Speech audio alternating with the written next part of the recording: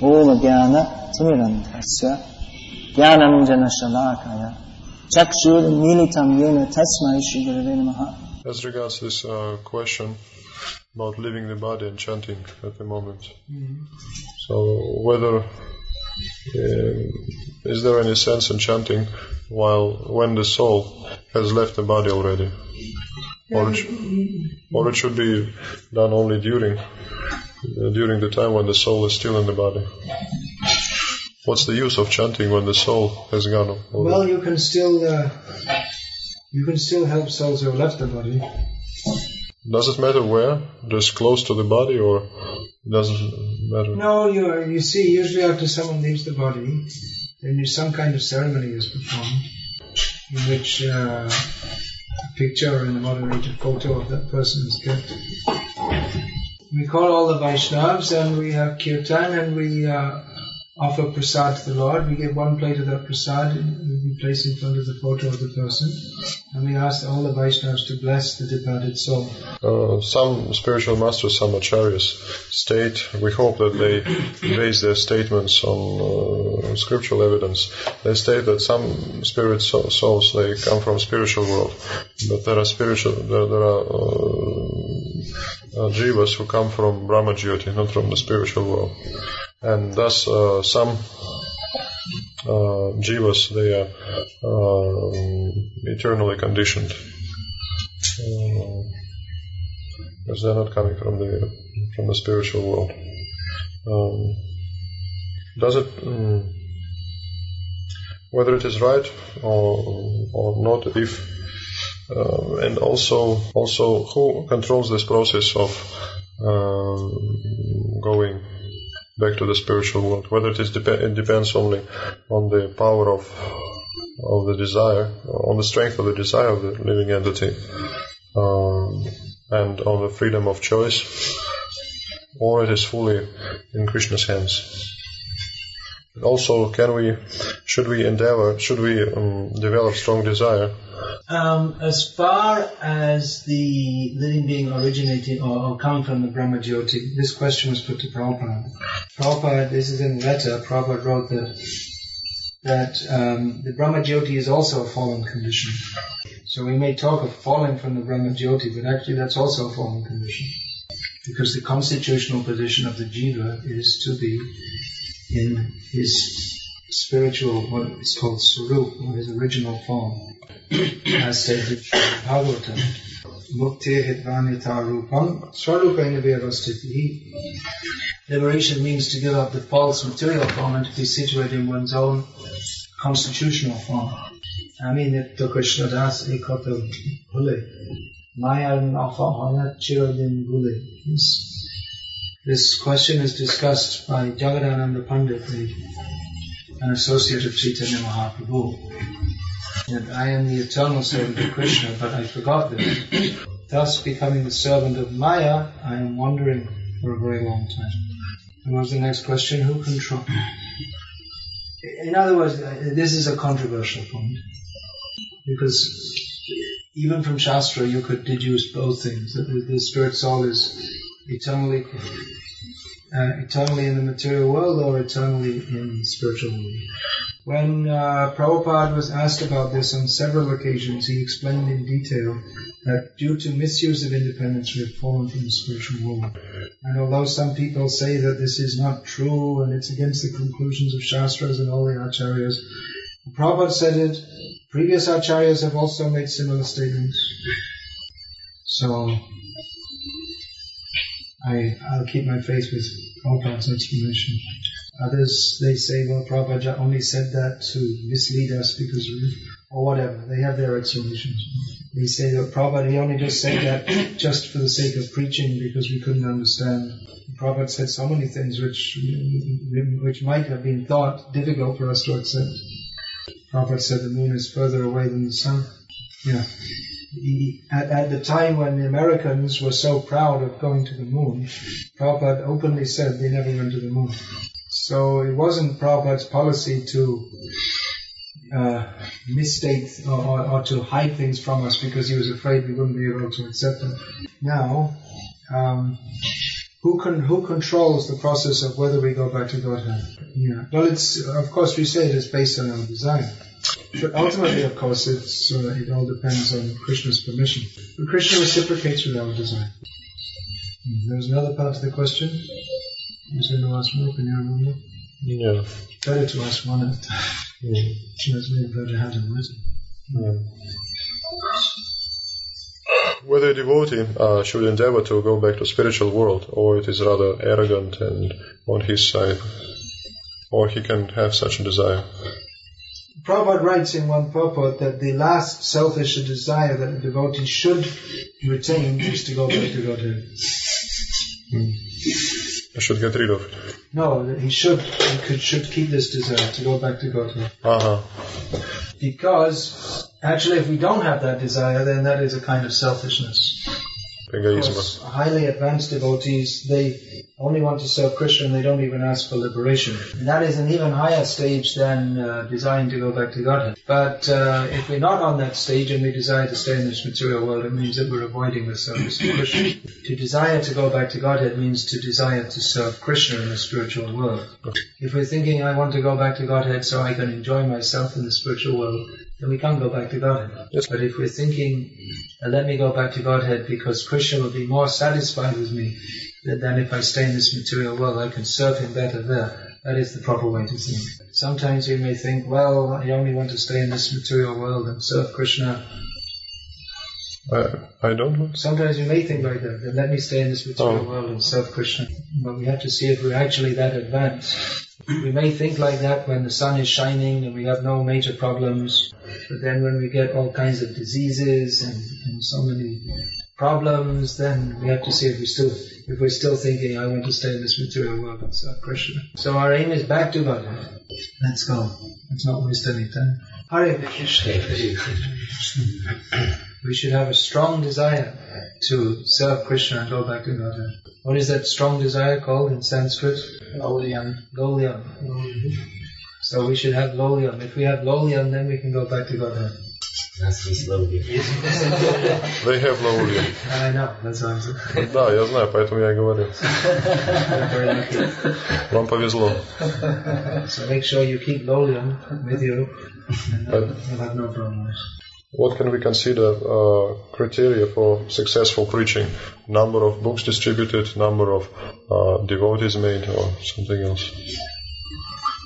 Well, the real success is how much Krishna is pleased with us. That may manifest in different ways. Krishna is very satisfied when he sees devotees cooperating together selflessly to serve him. There's no doubt that Prabhupada stressed very much the distribution of books.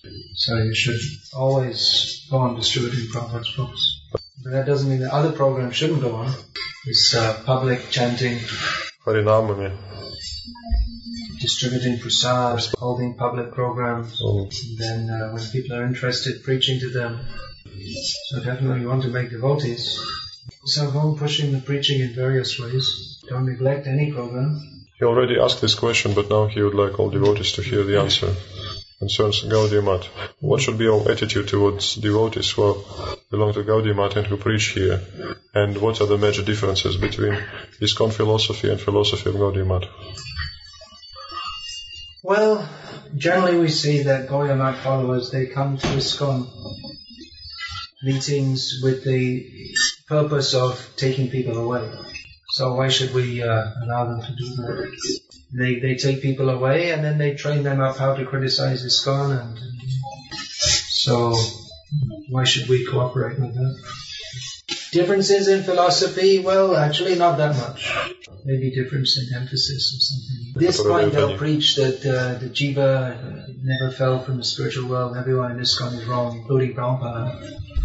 They won't say that directly. I mean, Prabhupada directly said like this, and this is wrong philosophy.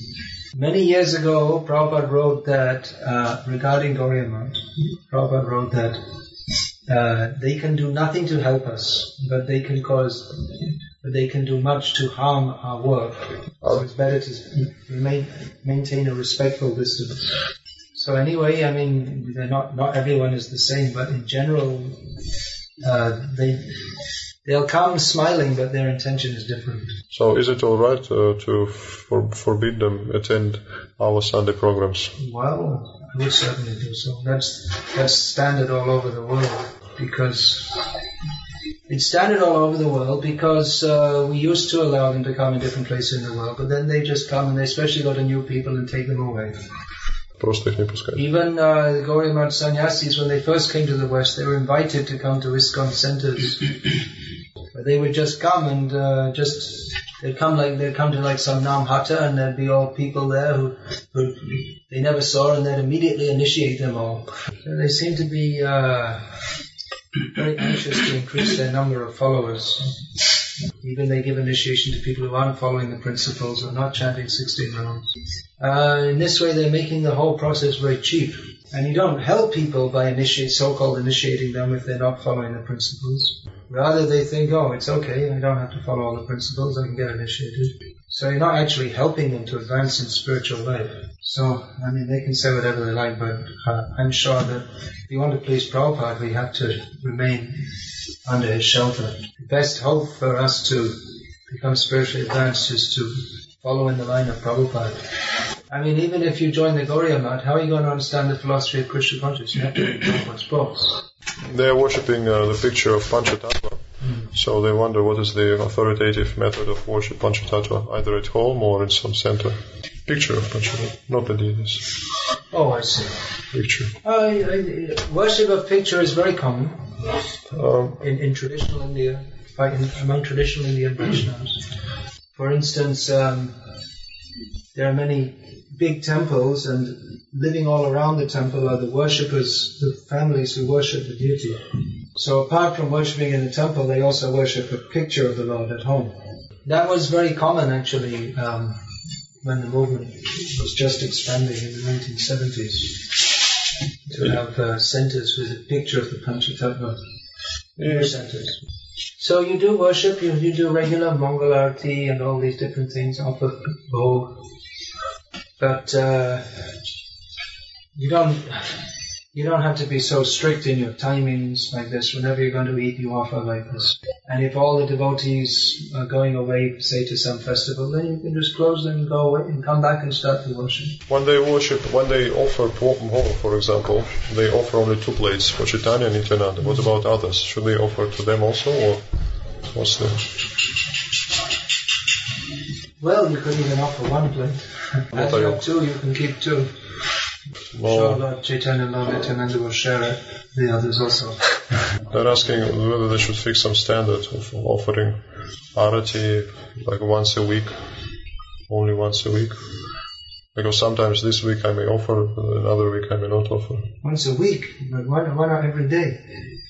Yeah, I also was surprised to hear once a week. You're saying you have a center? They have Sunday program there, so during this they offer this arati. And then during the rest of the week the building is empty or what? No, they don't have. No, they gathered at one devotee's apartment and have program there because they don't have permanent place of program. But then during the week he doesn't do any arati or anything? No. Well, it's nice to do something every day.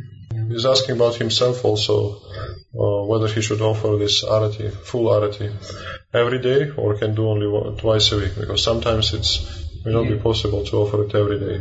Why, you're working or what? You don't have much time? He may leave, he may go somewhere, travel. Well, it's good to have these programs of sadhana. You're a Vishnu Maharaj disciple, is it? Мой ученик Vishnu Maharaja. That we were in Bangladesh and we just had very few devotees at that time. Often there'd only be 2 devotees in the temple. So we were saying that, when there's only 2 devotees, there's so many things to do. We have to do the puja and the cleaning and the cooking and meeting the guests and getting the books printed and programs. And, we have to do everything, just 2 men. So we were proposing to Vishnu Maharaj that we should cut down on the morning program and maybe just chant our rounds and do our services. But he insisted that even if there's only 2 of us, we should have Mangalarti, Guru Puja, everything. He said without these things then you'll grow weak. So it's good to have these things. Sometimes they're asking whether it is right that devotees, they just sing samsara in the morning and without offering anything. Is it, will it be accepted by the Lord? Or? Yeah, well, at least offer some incense. How many devotees are in your center? They don't have center. They don't have a center. You're a full-time devotee, is it, William? You're a full-time engaged? He lives alone in a flat. They have. It's a common problem here. So they don't know what is authoritative and what not. You're living alone, and what you're working or preaching and organizing Sunday programs. I mean, you're like a full-time devotee in that sense. We don't have this in Russian. In Russian, we cannot say full-time devotee. It's I mean, impossible. You don't have any other engagement. No, I understand, yeah, but this particular word, are you full-time devotee or part-time devotee? In Russian, you have to, either explain somehow or other. There is no such word. Well, you don't have any other engagement except devotional service. No.